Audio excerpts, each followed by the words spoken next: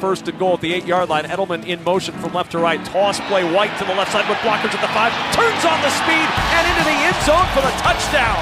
A statement drive to start the game for the New England Patriots. 8-yard touchdown run from James White. And it's 6-0 New England. Second and goal at the 14. Rodgers in the shotgun along the right hash. Gets the waist-high shotgun snap. Facing a 4-man rush. Steps back. Throws to the left side. Back corner looking for Devontae Adams. And it's batted away. And now Crosby from 29 puts it right through the uprights to get the Packers on the board. James White gets the carry. Flips it back on a flea flicker to Brady. Wide open is Edelman at the 20-yard line. Down the left sideline to the 15 and out of bounds near the 10. Rodgers in the gun. Jones to his left. Fakes the give to Jones. Sprints to the left side. Rodgers wants to run. Now throws for the end zone. Devontae Adams has it for the touchdown. A man just punched another man wearing a helmet. It was a slap. Open hand slap.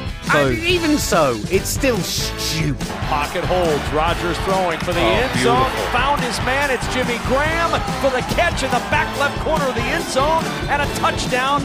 Packers within an extra point of tying it up as Graham has his second touchdown of the year. Brady gets the snap. Rolls to the right. Looking for Edelman. He's not open. Looking for anybody. They're not open. And he almost threw an interception to Josh Jackson. First down, it's Jones with the carry. Sweeps to the left side across the 30. Fumbles the football. Ball is loose. Bouncing around at the 22-yard line. And New England's got it. Third down, turns, gives to White, up the middle, twists into the end zone for the touchdown. And the Patriots take a 23-17 lead with 10:06 to play in the fourth. Rodgers in the shotgun. 4-man pressure. Rodgers in trouble. He's sacked. The pressure closing in as Trey Flowers got there first. Adrian Claiborne came in to finish off Aaron Rodgers. And the Packers will have to punt with 9:05 to go. On the sideline to the 20, at the 10, to the 5, and in for the touchdown. Josh Gordon, who went 55 yards untouched for 6, and it's 30-17. Rodgers along the Patriot logo, leaning in. Points to his helmet, movement along the left side, no flag. Rodgers under pressure, throws left side, it's incomplete, and that will do it. The New England Patriots knock off the Green Bay Packers 31-17, and the battle of Brady and Rodgers as the two meet at the 35-yard line in an embrace with cameras all around them. This battle between Brady and Rodgers ends with the home team number 12, Tom Brady, on top, 31-17.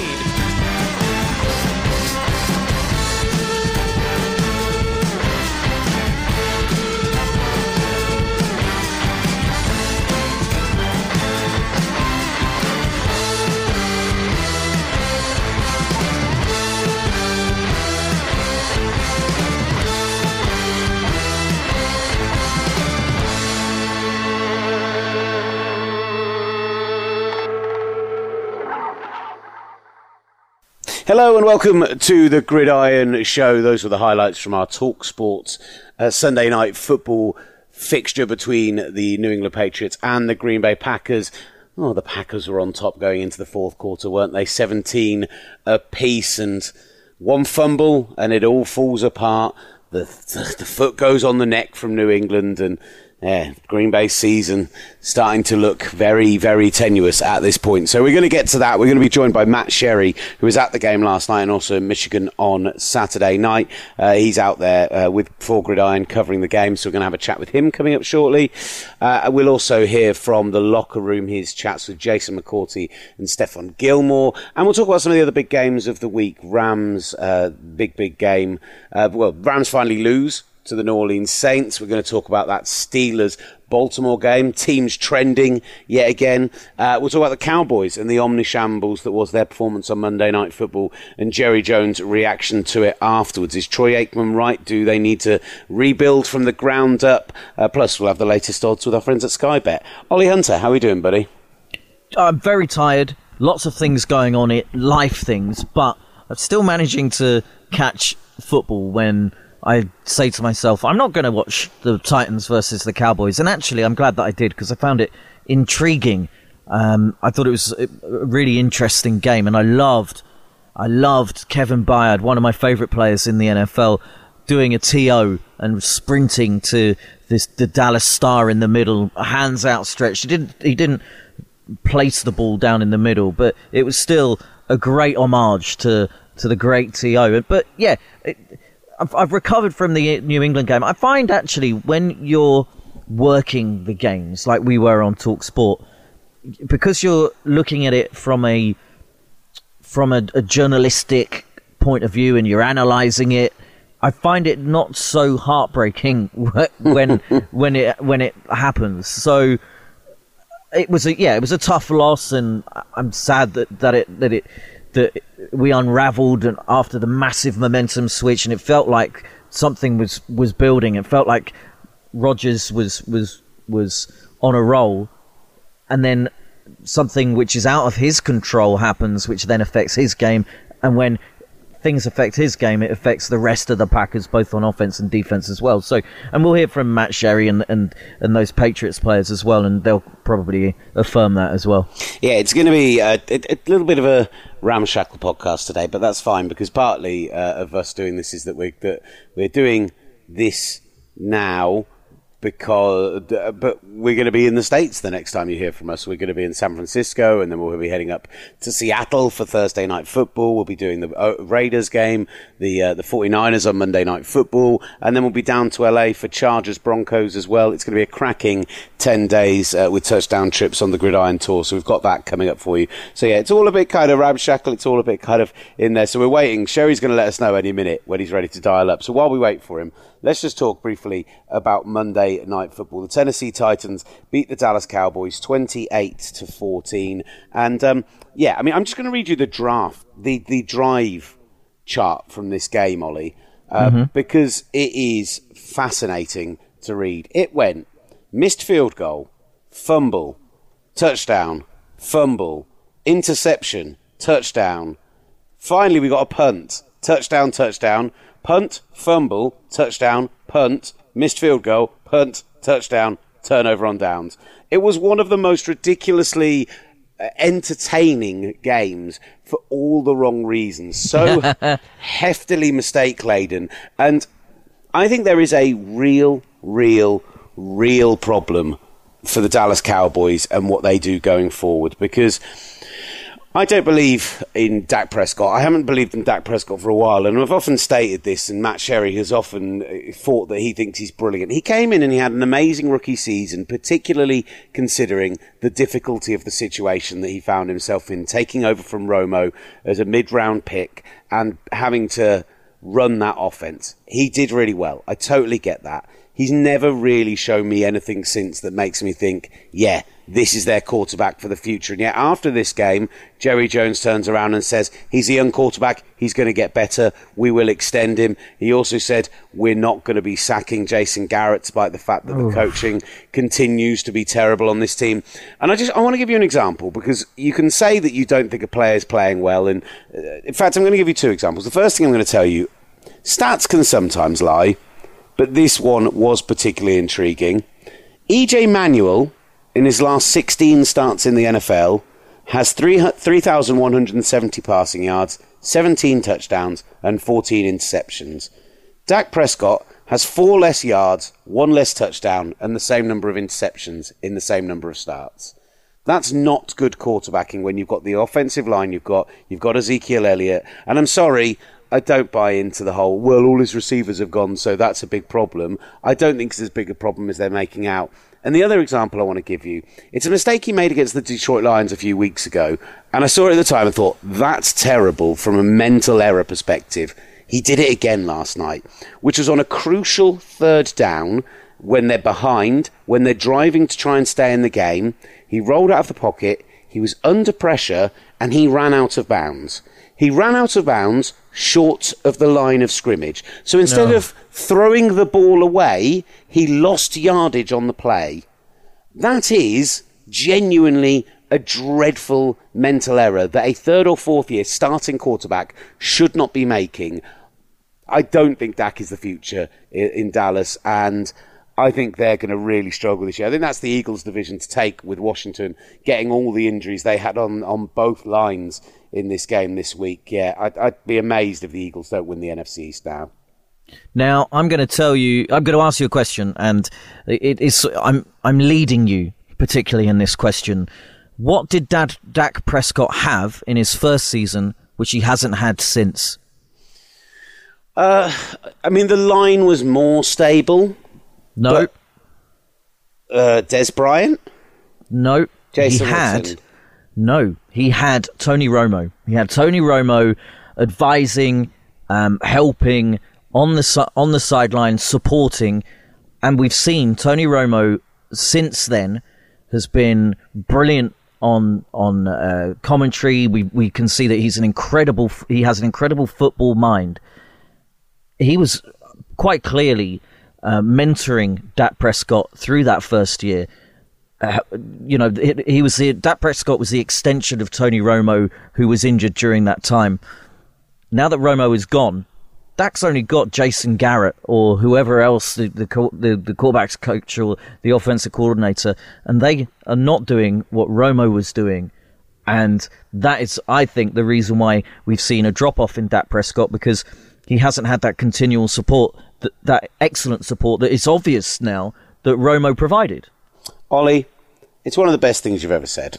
You're absolutely spot on. That is bang on the money. And I think I think you're absolutely right, and I think that's a big problem for him. And I actually think that's the other thing is, once you have game film on a quarterback, you often see people regress from a very good start to life in the NFL. And I don't think Dak Prescott has the skill set of, say, Pat Mahomes, who can change things up even if people are figuring you out.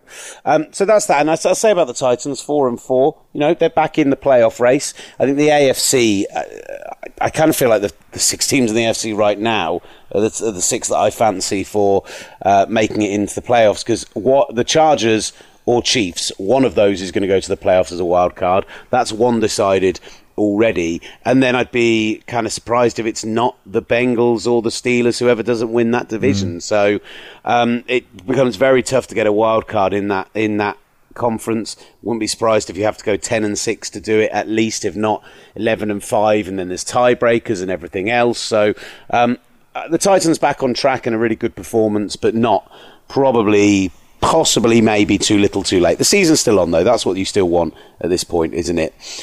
We're still waiting for Sherry. Apparently he's just making his way out to the car. They've been interviewing players in Ann Arbor in Michigan, because they went to Michigan, flew to Boston, spent a day in Boston, and then drove back to Michigan again. Classic gridiron organisation. I promise that our tour is going to be more organised than that. I want to talk about, from the other games, and we will get on to Rams Saints, I promise you, I want to talk about the Carolina Panthers. Oh, the Carolina Panthers. And there's a link to our tour. Our first game on the Saturday will be Stanford facing off against Oregon State, and the main man out of Stanford over recent years, no, not Ty Montgomery, but it's I can't believe I even said his name. He who must not be named from now on. But it's Christian McCaffrey, and he is just one of a few wonderful pieces of offense that Cam Newton and Ron Rivera has at their disposal now. Do you want to know something really funny about the Gridiron Tour coming up? Go on. The first time I ever went to watch American football on like a tour in the States was when we went on that tour back in whenever it was, 2013, 2014, when we went with James Dixon and all those guys. Yeah. And obviously we met you in Chicago and did the second leg of the tour with you there. But we started off our tour with Stanford on a Saturday evening game, just like we are for this tour. They were playing the Washington Huskies that day. They're playing Oregon State this coming weekend. And the very first play of football we saw on that entire tour, a Ty Montgomery 99-yard kick return touchdown. I just vomited in my mouth a little bit. Just for you, buddy. Just a little special one for you. I thought you'd enjoy that. I thought you were going to say it was a Christian McCaffrey 99-yard. No, he would have been about 12. No, look, the Panthers, we saw it with Curtis Samuel. He ran, I think he clocked 103 yards, traversing the field a couple of times to go on a 39-yard score.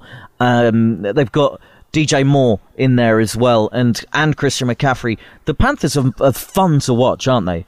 Norv Turner deserves a huge amount of love for what he is doing with that Panthers offense right now. They are turning things around in a massive way. I'm really, really impressed with what they've been doing over the last couple of weeks. And getting Cam Newton running an offense, this is a better offense than they were running in 2015 when they went to the Super Bowl and lost that heavy one in San Francisco to the Broncos. They look like a really, really good team now. And when you consider that the Falcons are on the surge and are up to 4-4 and are going to potentially be getting Deion Jones back in a couple of weeks' time, they look like a good team. The NFC South suddenly becomes super intriguing because the Saints now top that entire thing. But the guy I just wanted to give just a little bit of love to was somebody not even on the offense.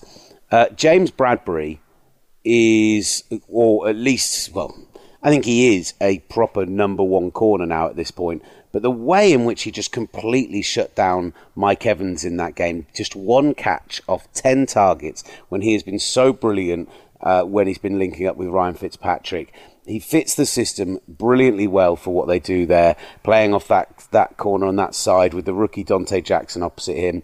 I thought he was absolutely sublime. And at a time when they're not getting a lot of pure pass rush, and so he has to be really good as the down develops. He has to stay with plays, he has to stay with guys. James Bradbury, really impressive performance this weekend. There are a couple of things also, other things on that defense, and I by the way, I agree with you on Bradbury. I spoke to him when we went out to Carolina last year, and when they beat the Miami Dolphins, and he had an okay game, but he said that after every game he looks at what he does, goes through it with the coaches and studies it, and I'm pretty sure most NFL players do that, but it's nice to hear that there is attention to detail in self-analysis.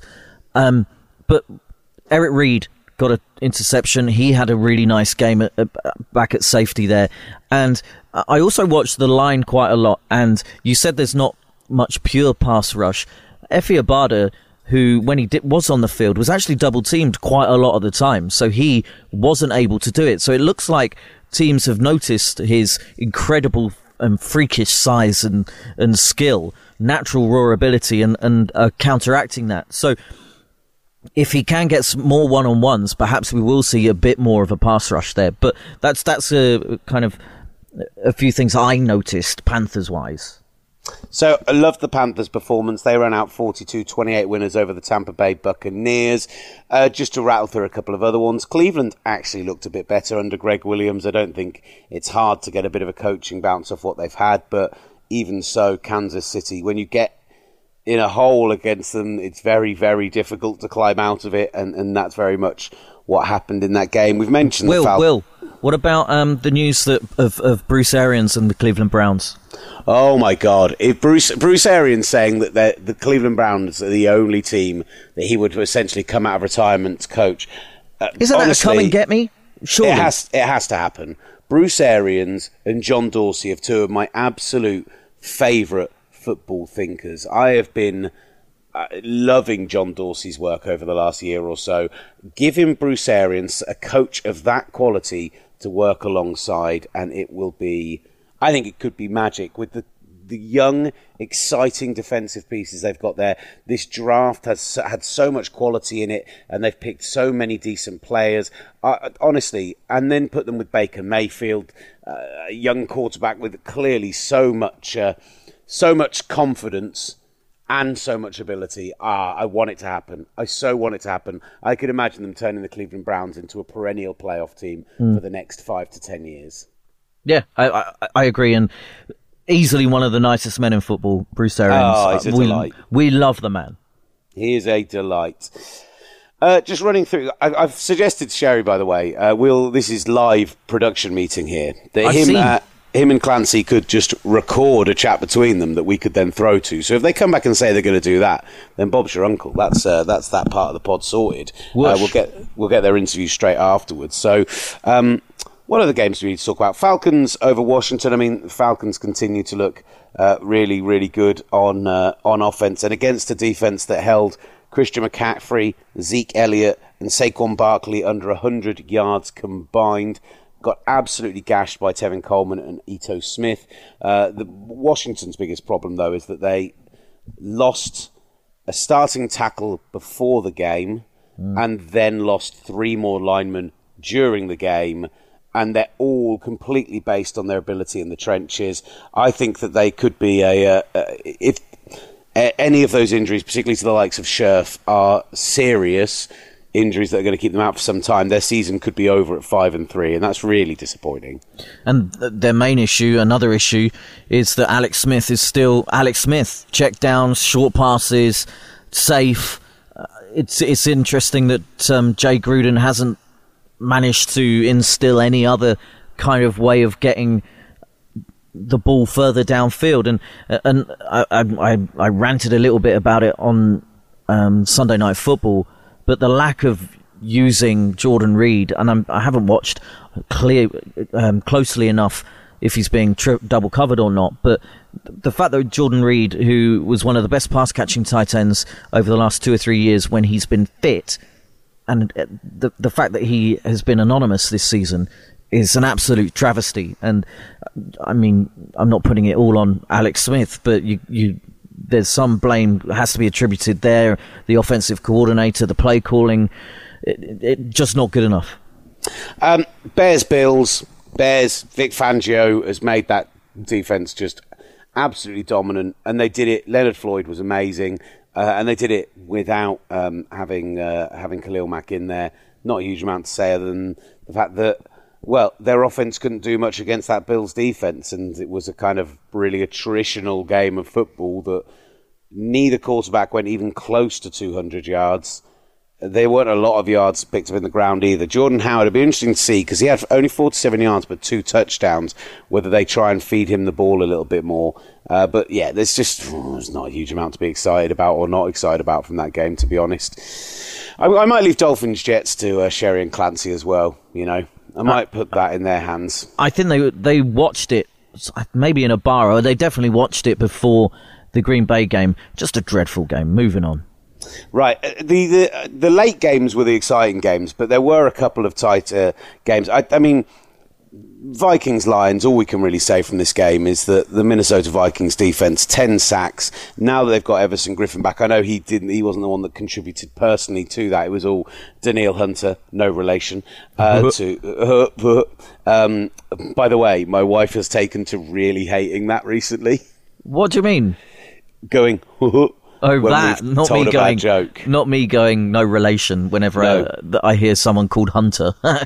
I do it in the most annoying moments, and she hates it. So it's a real talk sport in joke, isn't it? It really is, and yeah. I really need to stop doing it. You really do.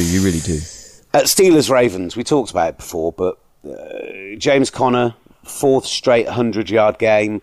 And it looks like they're going to have Le'Veon Bell back if social media is to be believed. Them against the Panthers on Thursday Night Football. What a barnstormer that's going to be. Oh, my God. That is a ridiculous game. I think that's the game that Sherry and Clancy are going to as well. Just an amazing, amazing game in Pittsburgh. Just under the lights. 2 great teams at the moment. Just brilliant. If I wasn't up needing to get some rest, and catching a flight, and I don't want to miss another flight out to the States, I'd probably stay up and watch it.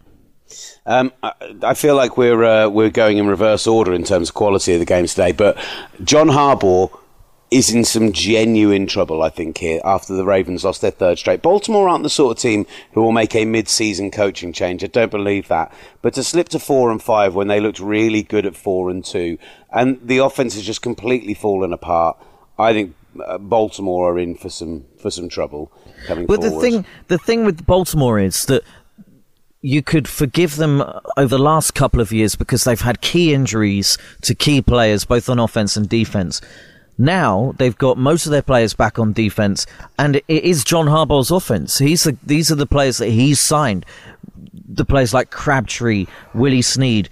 These guys they're not getting the ball. Joe Flacco's refusing to throw to wide open Lamar Jackson. There's some sort of annoyance there, it seems. So I think there's some sort of disconnect and unrest in that offense, and it's not firing at all. So John Harbaugh, I think he could be in a bit of trouble. Chargers, Seahawks, 25-17. Chargers now 5 straight. Again, we say it every week, but their only losses are to the Rams and the Chiefs. I think they are the third best team in the AFC right now. It is only the only teams I would put in above them are the New England Patriots and, of course, those Kansas City Chiefs. They've been fantastic, and they did it in this game, despite the fact that they were up in a way that meant they should have put this game away a lot sooner, and there was that completely pointless third quarter that kind of allowed Seattle to edge their way back into it and pick up the touchdown and get close again.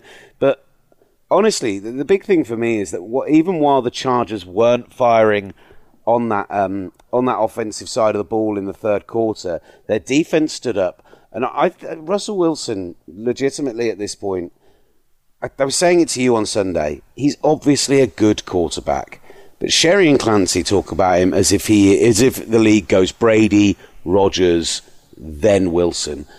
I have him down at 8, 9, 10 right now in terms of overall play. He can't put the team on his shoulders like he's done in the past, and they can't rely on that anymore. I just think Seattle, that game, I'm really intrigued to see that Seahawks-Packers game when we're there, because it's two teams who very much are still within a playoff shout, who are flawed for very different reasons, and I think that's going to be absolutely make or break for one or the other of them. I think you're right. They're stuttering, the Seahawks, and they were stuttering against the Chargers, and then the Packers desperately need a win to keep things going. I think it's almost loser goes home, season over for that game. Regardless of what happens, or saying if both teams win this Sunday, that is. Oh, I did forget to say, the reason the Chargers had left the Seahawks in the game, of course, is because their kicking game continued to be an absolute omni-shambles, and they've decided to make a change yet again in that kicking game. Parted ways with Caleb Sturgis, brought the guy up who they had on the practice squad, who, by the way, played 2 games this year and hit 10 of 10 kicks. Including in London as well. Why did they go back to Sturgis in that situation? Just absolutely bizarre. Yep. But there you go. They have made the change. Hopefully that now finally is the change they needed. Chargers charge on. The Houston Texans 19, the Denver Broncos 17. Again, field goal kicking issues being the difference here. But that's not what annoyed me about this game. Okay. It's the fact that the Broncos settled for that 51-yard field goal when there was time on the clock, time to still move the ball. Now, if it's a 35-yarder, if it's a 29-yarder, if it's somewhere that's much more chip-shotty, I totally get. Move the ball into the middle of or onto the preferred hash of your kicker by taking it down to do that. Take a knee, time out, take the kick. That's fine. That's what you're meant to do. I don't care if it's first down, second down, third down. Fine. Don't do it when it's going to be a 51-yard kick. I mean, McManus has generally been a really good kicker, but you had time to move the ball further forwards. Now, whether that was not trusting Keenum, I don't know, but for me, it felt more like it was Vance Joseph making a really bad coaching error. I think he's made a bad coaching error because he's relied on the fact that at Mile High, a 51-yard is like a 45-yarder. You can add an extra 5 yards because of the air, basically. But Brandon McManus has done that countless times for the Broncos before and made crucial field goals at home. And it just so happened this time they rested on their laurels somewhat, and he didn't make it. He didn't nail it. And the Texans, that's 6 straight that they've won, and they're in control of the AFC. Was it the AFC South? And I can't see them being unseated by the Titans just yet. For the Broncos, almost like that their season's over because KC and LA Chargers are just far too good in that division. Let's for the Texans, 6 on the bounce now after losing their first 3. I think they're going to win the AFC South, so I'm just wondering, are they the 4th best team in the AFC? Are they the most underrated team in football right now?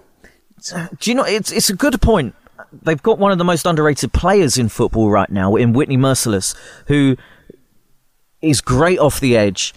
He makes plays both in the run game and in the passing game. He pressures the quarterback. He's not as splashy as JJ Watt or Jadeveon Clowney, and I think he kind of ties that defense together. I think missing Will Fuller is huge, and Demaryius Thomas, okay, he caught the balls a couple of times. I think he had 3 or 4 catches, but he also gave away 2 or 3 penalties for not being on the same page as the offense. False starts, and he was in motion when he shouldn't have been in motion. That kind of thing, and that'll dissipate with more time. But I think it's a downgrade on Will Fuller because he's not the same type of receiver. He's now a different type of receiver to Will Fuller. So they need Kiki Kusi back, who's inactive again for another game. But yeah, they could be the most underrated team in the AFC. That's a great shout. Who else there do we think is under? Oh, some of the other teams are doing the Indianapolis Colts. That's another team I think are in there. I think that defense is properly underrated. And they're turning stuff around. Yeah, I like Just another thought. It was a great time, a great week for them to have a bye. So to get healthy, to prepare right for next week and try and make a push at clinching the division. Because I don't think the division's over. Because the Houston Texans have the ability to throw it away, especially in games, intra-divisional games, interdivisional games. Hazel Irvin here, and I'm at Mammoth Insurance in Leeds, where Kate has arranged an office chair race to fundraise for sport relief. And these riders have got their kit on. They are raring to go. And they're off. Taking an early lead and smashing injustice right out of the park, it's Daphne from accounting, riding the spreadsheet demon chair. Up comes Nina from HR on Beat Me and You're Fired, closely followed by Mark from marketing on the 9 to 5 chair. Even Javid from Health and Safety's at it, waving his clipboard like crazy. Go easy there, Javid. We don't want any injuries, fella. And from nowhere, it's Jenny on El Chero Loco, rolling right over poverty to cross the line first. And the crowd goes loco. Unbelievable. You can help change the world too. Just order your free fundraising pack at sportrelief.com. Sport Relief. It's game on. This message was brought to you by Acast. All right. Yeah. All right. Matt Sherry and Simon Clancy are going to record their thoughts and send them in. So we don't need to do Sunday Night Football. They will do that. That saves Ollie having to talk about it. Let's finish off our roundup of the weekend's games by talking about the best of the lot. The New Orleans Saints 45, the Los Angeles Rams 35. The Rams have their streak broken. Defense taking a massive back seat. But what I will say is in the second half, I saw, not unlike I've thought with the Packers the last 2 weeks, where their defense, and there have been elements where they can still feel positive about what they had. The Rams, the way they stopped the Saints for the entire of the third quarter and into the fourth quarter and made that huge comeback to get back to 35 apiece was really impressive. And Jared Goff made some stunning throws. I know Pat Mahomes is the darling, and rightfully so. He has been brilliant this year. But for me, Drew Brees is my MVP right now, and Jared Goff should very much be in the conversation. These are two quarterbacks making just unbelievable plays. Yes, they've got great players around them, but I like what I'm seeing from them. This game was, as you say, Will Barnstormer Gavin, this was a barnstormer because you had the Saints running out to an early lead, and then the Rams coming back after half time, and just amazing plays and connections all over the field. Some defensive stuff. I think actually the Rams defense has gone missing recently. There was the particular the game-winning touchdown from Michael Thomas, where he then he has a celebration tribute to, is it John Horn? Or Joe Horn. Joe Horn, where he's hidden a cell phone underneath the goalpost padding, and he gets out and pretends to make a call. Well, that particular play, Marcus Peters is remonstrating with his defence, saying, you need to be there, you need to be there. He's on Michael Thomas. The player snaps. Marcus Peters isn't even looking at the quarterback or his receiver. He's too busy worrying about what other people are doing. Thomas makes a double move on him, leaves Marcus Peters for dead. Drew Brees obviously puts it where he needs to put it. Touchdown, game over. Brilliant from those two, but Peters is worrying about that defense, and the defense hasn't been playing to the capability that it should be. I think they're really missing Aqib Talib. I think they are really missing Aqib Talib, and I think the problem with Marcus Peters is that this is going to sound bizarre. The problem with Marcus Peters is the pass rush, because Marcus Peters, the reason why he had such splashy statistics of all the interceptions and the turnovers, he is a brilliant early in the down corner. He can anticipate what a wide receiver is going to do. He watches the quarterback. He reads their eyes. He knows what's going to happen. He anticipates and he jumps routes. He makes big plays. But if your pass rush aren't getting to the quarterback and forcing the ball out quickly, the longer the play develops, the more likely it is he's going to lose his man. And that's what happened time and time again with Michael Thomas. Drew Brees wasn't having to fire the ball out quickly and on these quick fire. Routes were allowed to develop, plays were allowed to make off-script plays, and Marcus Peters couldn't handle that situation and was just absolutely torched. Combine that with a couple of just silly, amazing catches, and Michael Thomas has got a record for the franchise, 211 yards on a player that we thought was, all-pro level a couple of years ago. I just don't think he fits that scheme there right now. Until they get some really good edge rush, Marcus Peters, I think, will continue to struggle because quarterbacks can just hold on to the ball. Yeah.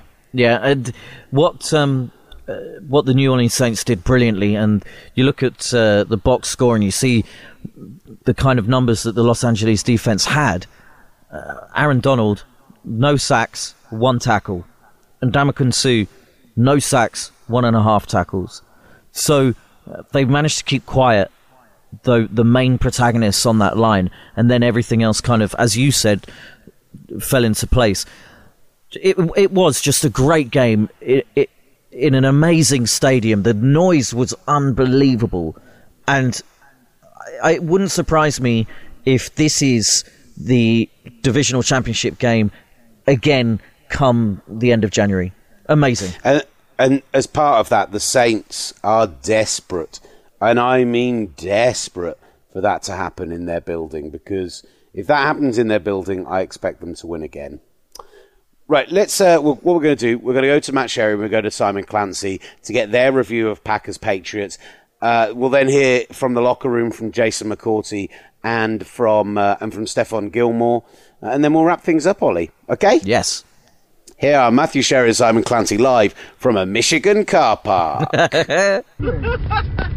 The laughter and stupidity that you can hear in the background is obviously the boys. We're driving to Ontario on this epic adventure, off to see the Hamilton Tiger Cats tomorrow, and that should be really great. But I mean, yeah, we will talk a lot about that game on the drive, no doubt. It's 10 p.m. here now. We've already been chatting about our thoughts on the game, and we were so excited about seeing the Hall of Fame quarterback matchup. But in the end, as me and Simon said on the post game video, it was really about the Hall of Fame program against the one that just isn't up to that level. And I think that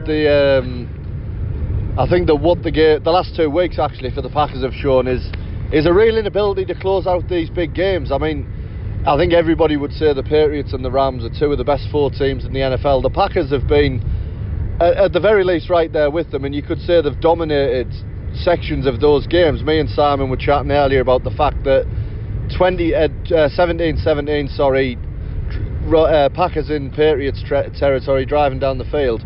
If we'd have asked each other them, I think we'd have both said that Green Bay were favourites to win, and then, in the blink of an eye there's a turnover, the Patriots have a touchdown, and that's the way the game goes, and that has been a frustration for Green Bay fans the last 2 weeks, and actually a frustration that the 2 lads, Liam and Si, asked Aaron Rodgers about, and I think we're going to cut to that audio right now. Aaron, is there added frustration of the past 2 weeks? You played the Rams and the Patriots, 2 of the best teams in the league. Yeah. Been in situations in both games where you look like you can go on and win and not got the job done in both cases. Yeah, it's frustrating. 27-26 against the Rams with a chance to go down the field again and put the game away. And then 17-17, switching ends there, inside their 40, already in field goal range to take the lead. And Jonesy's had a really nice year for us. So that one play obviously doesn't lose the game, but it's plays like that by all of us, myself included, that have just hindered us from finishing games out. And I say it all the time. Every year you have to learn how to win again, and we have to learn how to win on the road. We've lost 4 road games. We haven't lost at home. We've tied, but we haven't lost at home. But we've played 2 great teams who could be considered, although the Rams lost today, 2 of the top teams in the NFL in their respective conferences, and we had a chance to win both games. Aaron, is the flip side to your frustration the fact that you are so close? You were close last week, you were close today, and it's just getting across the line in the second half of the season? Yeah, 100%. I mean, it's very frustrating because there's plays in every game that would put us in a better situation if we can get that, that playoff, and maybe we get 7 instead of 3 early in the game, and it sets a different tone. If we can, if we don't fumble the ball there, if I hit Devontae, down 24-17 on second down there, who knows? We made some good plays. Marquez had 3 nice catches for us. Jimmy made some plays, but we all got to play better, myself included. So I think it was a somber Aaron Rodgers. From what the guys said, he opened the press conference with a little bit of bad language, wasn't happy with the cameras flashing in his face. So I think he was irritated, and you can understand why, because he must look across that sideline and see Bill Belichick, a guy who has consistently put Tom Brady in position to succeed, and think, why have I not had that in my career? And increasingly I think the spotlight turns on Mike McCarthy, who, let's be honest, if they don't make the playoffs, he definitely doesn't keep his job. And frankly, if they don't get deep into the playoffs, he shouldn't keep his job either. But there are some positives for Green Bay. Their defence is looking a lot better. That Mike Patine scheme it's really difficult to grasp early on, but when it works, it's really difficult, and it really confused Tom Brady in the second half of that game. I thought that the Packers D completely had Brady's number, and it took trick plays from the Patriots to win the game. So I think that's a really good sign for Green Bay, and with Rodgers on the other side of a good defence, they become a different proposition. But huge game at Lambeau this week against Miami, which we'll be at, and Green Bay need to win that, because the schedule becomes more difficult again after that. They've got a road game against the Vikings, they've got other tricky in division games, they have to go to Soldier Field, so that's a huge game that they need to win. Otherwise I think they've got no chance of getting to the playoffs. And as Simon mentions, the Dolphins are 5-4, so maybe a little bit of a trap game there as well. So that's a big one for Green Bay on Sunday, because they definitely should get the job done. As for the Patriots, it was obviously a little bit more jubilant in the locker room. Went in the Bill Belichick press conference actually, and he seemed unbelievably happy. I mean, he was. We know what Belichick's like, but he was effusive in his praise for Rodgers. But also, you always know he's in a good mood when he really answers questions, and he did, and he was informative on things after the game that usually he wouldn't be. So I think that was emblematic of the mood in the Patriots locker room. And the theme of the game was what we said. The Patriots are used to winning those big games at the end of the game, and the Packers just don't seem to have that formula at the moment. And it was that which I asked the guys in the Patriots locker room about, and also a little bit about Aaron Rodgers, of course, as well. So I went for a couple of defensive backs. You'll hear Stefon Gilmore first, and then Jason McCourty on the tail end of that. So as I say, it was a great matchup between 2 great quarterbacks, but actually the irony was that those guys weren't really the story of the game. So New England roll on now. They're sitting where they usually are, right in the mix for the first seed in the AFC. They've got the tiebreaker over Kansas City, but obviously have one more defeat, so they'll be hoping the Chiefs lose a game the rest of the year. As for the Packers, I mean, I think it's 3-4-1 now. They need to really pull it out on Sunday, get a win, get some momentum. There's been some really good signs the last 2 weeks, and listen, we see teams make these late season runs all of the time. Me and Si were saying that the Atlanta Falcons look like a team who could be primed to do just that, even with their injuries. So the Packers are a team nobody wants to see in the playoffs, need to get the job done on Sunday, and I think from an NFL perspective we all want the playoffs with Aaron Rodgers in, so let's hope they do. I'll leave it to you guys, and I'm sure we'll speak next week after Packers Dolphins, when Simon Clancy will no doubt have lost his mind. Cheers, guys. Matt Sherry and Simon Clancy there for you. Let's hear from the locker room after the game. We'll hear from Stefon Gilmore in a moment. First of all, Matt Sherry, and amazingly, Jason McCourty actually understanding the questions he's asking. You've obviously just come to the team this year, and that felt like kind of almost a typical Patriots playoff game almost, in that it comes down to those big plays at the end of the game, and this team more than most seems to come up with the big plays at the key time. What, as someone who's been in kind of different organisations, what do you put that down to in terms of being here now? Man, I really don't know, because this is the first that I've kind of been a part of it and seen it firsthand, you know.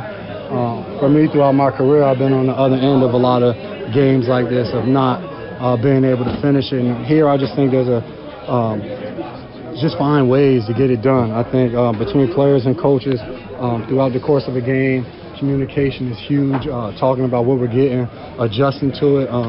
So it's just been fun to be a part of it and play whatever role I have week in and week out to be able to help come out with wins. It felt like this game kind of symbolised that. You've got the double pass on offense, kind of all these little plays that are just manufacturing bits of offense when you've got guys out.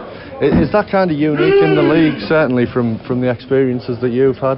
That ability to just find a way always? Yeah, I think that you see that in teams that find a way to win. I mean, even for them on the other side of the ball, when you have two quarterbacks like this, you're going to adjust. They're not going to keep doing the same thing. And they made adjustments, we made adjustments, and it was back and forth. And I think being able to come up with a turnover and then the offense going down, capitalizing it, and getting to stop scoring, like that was the swing in the game that we needed to be able to come out on top. And what's it like as a player now in an environment like this, where you kind of know that those adjustments are going to be made to put you guys in position to succeed?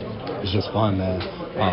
I tell these guys all the time, man, how much fun it is just coming in after a game and you're on top of the scoreboard. Like that just, sometimes you just pass that over, and it just seems like a week in and week out thing, but it's huge, man. Winning in this league is hard, so being able to do that, it's a great feeling. And you held those guys down pretty good, but Aaron Rodgers still made some Aaron Rodgers type plays. I mean, let me get dressed first before I can. What's it like as a defensive back when you kind of feel like the play's over and then you turn around and it's still going on? You go into a game like this and you know, like Aaron Rodgers isn't your ordinary quarterback that you play every Sunday. So a huge amount of respect for him, and we knew coming into the game, one thing we talked about is that they're going to make some plays. Put the good ones behind you, put the bad ones behind you, and move on to the next one. So we knew coming into this game we were going to have to do that and not be stuck on any play. And just finally, you've played against both Tom and Aaron in your career, and now obviously had a chance to see Tom up close. Are there any traits that you feel like bind those two guys together and show why they're the players that they are? The biggest trait is that they'll both be in Canton when they're done playing. So just tremendous quarterbacks. Their ability to read. I think there was a snap tonight where our safeties were disguising and they got out late, and Aaron Rodgers looked at them and laughed. And it's just that type of knowledge and competitiveness as the same with just seeing Tom on a daily basis. So it's just fun to be able to compete against guys of that nature. Brilliant. Thanks, man. No Congratulations. Stefon, great win. That game almost had a kind of a playoff feel to it, in that it was about making those big plays at those big times in the fourth quarter. What kind of vibe did you get from that in the stadium? We knew it was going to be a big game for us, and they got a great offense, great quarterback, so we knew it's going to take 60 minutes to win a football game. And you've been here a year now. How much do those plays, the strip sack and the reverse pass and all that, how much does that come down to kind of the culture of the Patriots and the coaching levels and with how organised you guys are? It's big, man. Anytime we make those plays and get the ball back to our offense, it helps us out. So it was tied up, and we knew we had to make a play on defense, and we did it, got the ball back to our offense. So that's what we went into I think it was the third quarter to do that. And you held them down, but what's Aaron Rodgers like as a defensive back? Because it feels like the play's never over, even though you maybe think it is. He's a great quarterback. One of the greatest ever players. So he makes some great throws. He's hard to prepare for. Brilliant. Thanks, man. Congrats. Jason McCourty, Stefon Gilmore, Ollie Hunter. That was a nice little put together show. It's gonna be amazing when we're both sat together in a hotel room, isn't it? In San Francisco. Well, let's not do it in a hotel room. Let's do it in a bar or something. That's going to be much more fun. Oh, bar would be such good fun. Booze, chicken tenders, perhaps some blue cheese sauce, some buffalo sauce, some celery. I love celery. Oh, just it's starting to come home now that we're going to be off. I've only got 2 more shifts at work. I can't wait. It's going to be amazing. Yeah, absolutely. Are you packed? I'm so excited. No, not even close. I don't even know where my passport is right now. Oh, so did you that's not what find I'm it? Gonna do. No, I'm doing it now. Oh my god! I know where it is. I've just got to remember. I'll find it. Don't worry. All right. I'm not stressed out at all. I'm a little stressed out. I'm not stressed out at all. So let's finish off the show then with speaking to Jacob from Sky Bet to preview Thursday night football and talk about the playoff picture. Ollie, before we do so, any final thoughts? No final thoughts. Amazing. Go get some sleep, buddy. Thank you for listening. This has been the Gridiron Show. Time to take a look at the latest offers then with Sky Bet and our friend Jacob joining the show. Jacob, let's kick things off. Looking back at this last weekend, a lot of the playoff picture starting to become a bit clearer. All teams have now played at least 8 games, so I want to take a little look at the playoff market if you're up for that. Yeah. So because with it being kind of mid-season by now, like you say, everyone's played at least 8 games. We've got a mid-season special section on site this week, so you can pick the exact playoff bracket for the AFC and for the NFC, and we'll give you a price. We've also got a couple other specials like teams to win all their remaining games or lose all of their remaining games, depending on who you support. So, and we're also, I believe you're going to pick some playoff brackets for us, and we're going to boost them for you. Yeah, so we've got a nice boost on either side. We'll start off with the AFC, where I've got an unsurprising mix of Patriots, Steelers, Chiefs, Texans as my divisional winners, and then the Chargers and the Bengals in as my wild cards. I ummed and ahed over trying to get a real outside wild card in there. I quite like the Colts to make a run, for example, but I think these teams are in the strongest position to be the 6. Yeah, we don't even need to talk about the Pats or the Chiefs, but the Steelers, they had a rough start, but they've won 4 games in a row now. James Conner's looking really good. Maybe Le'Veon Bell will be back as well. They're looking in a really strong spot there. So are the Chargers. They've won their last. If the Rams are able to lose to the Rams and the Chiefs, if the Rams are able to beat the Chiefs, then that Chiefs-Chargers game later on in the season becomes very, very interesting, and their schedule's kind of favourable is the Chargers. The Texans, again, they've got quite a favourable schedule coming up. They've not played the Browns yet. They've still got the Jets to come. They've still got the Colts to come. I think they've got a really good chance. And then the Bengals, Bengals probably one of those teams where in the NFC, I'm not sure they'd be near the playoff picture, but there seems to be a way in for some of these AFC teams where there's not as much talent, maybe. Now, on the NFC side, I've got the Vikings, the Rams, the Saints. I've gone for the Eagles to take the NFC East, and then for the wildcard teams, I have got the Panthers and Saints interchangeable as far as I'm concerned. But then I've gone for the Packers as my final wildcard team, which I think will help us with those odds a little bit, considering that they're back-to-back losses over the last 2 weeks. Yeah, again, on this side, Rams and Saints, we don't even need to talk about them. The Panthers only one game behind the Saints. I think they're in a real strong spot for those two teams from that division, definitely. The Eagles, they've had kind of up and down, but I think that division's, it's for me between them and the Redskins, but it's going to could be fairly close. The Redskins kind of sitting in top spot now, but the Eagles look like they could be coming good. And then the Vikings, yeah, that division's interesting. The Bears are looking quite good. The Packers, they have had those losses, but they've also got the Dolphins to come, the Cardinals to come, the Jets to come, the Lions to come. They've got some wins there for them to take. I think they have got a chance there. So, yeah, NFC, we've got Rams, Saints, Vikings, Eagles, Panthers and Packers. That's 16-1 boosted to 20-1. And on the AFC side, we've got Patriots, Steelers, Bengals, Chargers, Chiefs and Texans, and that's 7-2 boosted to 9-2. Beautiful stuff. So 7-2, 9-2 and 20-1 on the other one. I like that. I'm going to be getting some on that. Right, let's take a little look forward then. What else we've got coming up this week? We've got to look forward to Thursday night football. It's a real cracker this week. Two of the teams we've mentioned there as playoff teams, the Panthers and the Steelers. I've got a request to bet in mind for this because I think it's going to be high scoring. What do you guys think? Yeah, the points total is set fairly high. It's on the higher end. It's not as high as some of the crazy games we've had, like Rams Saints last week. But the Steelers have been in some shootouts, and as of Carolina, they've been in quite a few games where they've been either. We saw this week they were comfortable, and then they let Tampa back into it. And in the game before, they were way behind and they came back into it. So there's an ability there for them to put up points on both teams have got that ability. So it could be a high-scoring affair, you're right. So I'm going for the over on the points.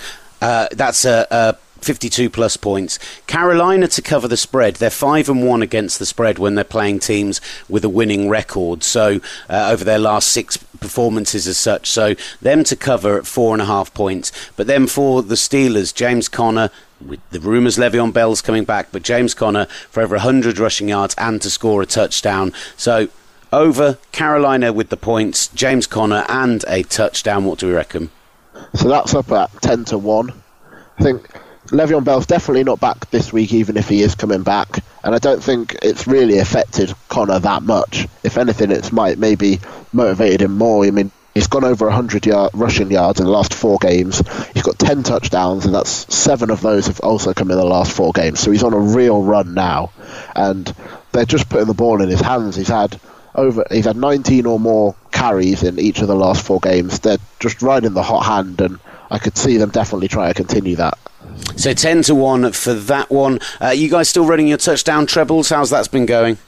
Yeah, so this week both of them won. So we had Kareem Hunt, Adam Thielen and Antonio Brown. That was boosted from 4-1 to 7-1, and that won in the 6 p.m. games. And then we also had Todd Gurley, Alvin Kamara and DeAndre Hopkins at 5-2 boosted to 9-2, and that won as well. So that's both of them winning in one day, and I believe through week 9 we've had 7 winning touchdown trebles, so keep an eye out for more of those each week. That's well worth getting involved in that action. And is there anything on the request to bet? Yeah, every Thursday, as per usual, we've got the request to bet offer. So if you bet your £10 on request to bet markets, then you'll get a £5 free bet to spend on anything on the NFL. So it doesn't have to be that game. You could stick it on the playoff brackets, you could stick it on your boost, we can stick it on anything you like on the NFL. Beautiful stuff. As always, brilliant, Jacob. Please remember, it is over 18s only. Terms and condition at the Sky Bet website, skybet.com. And please gamble responsibly.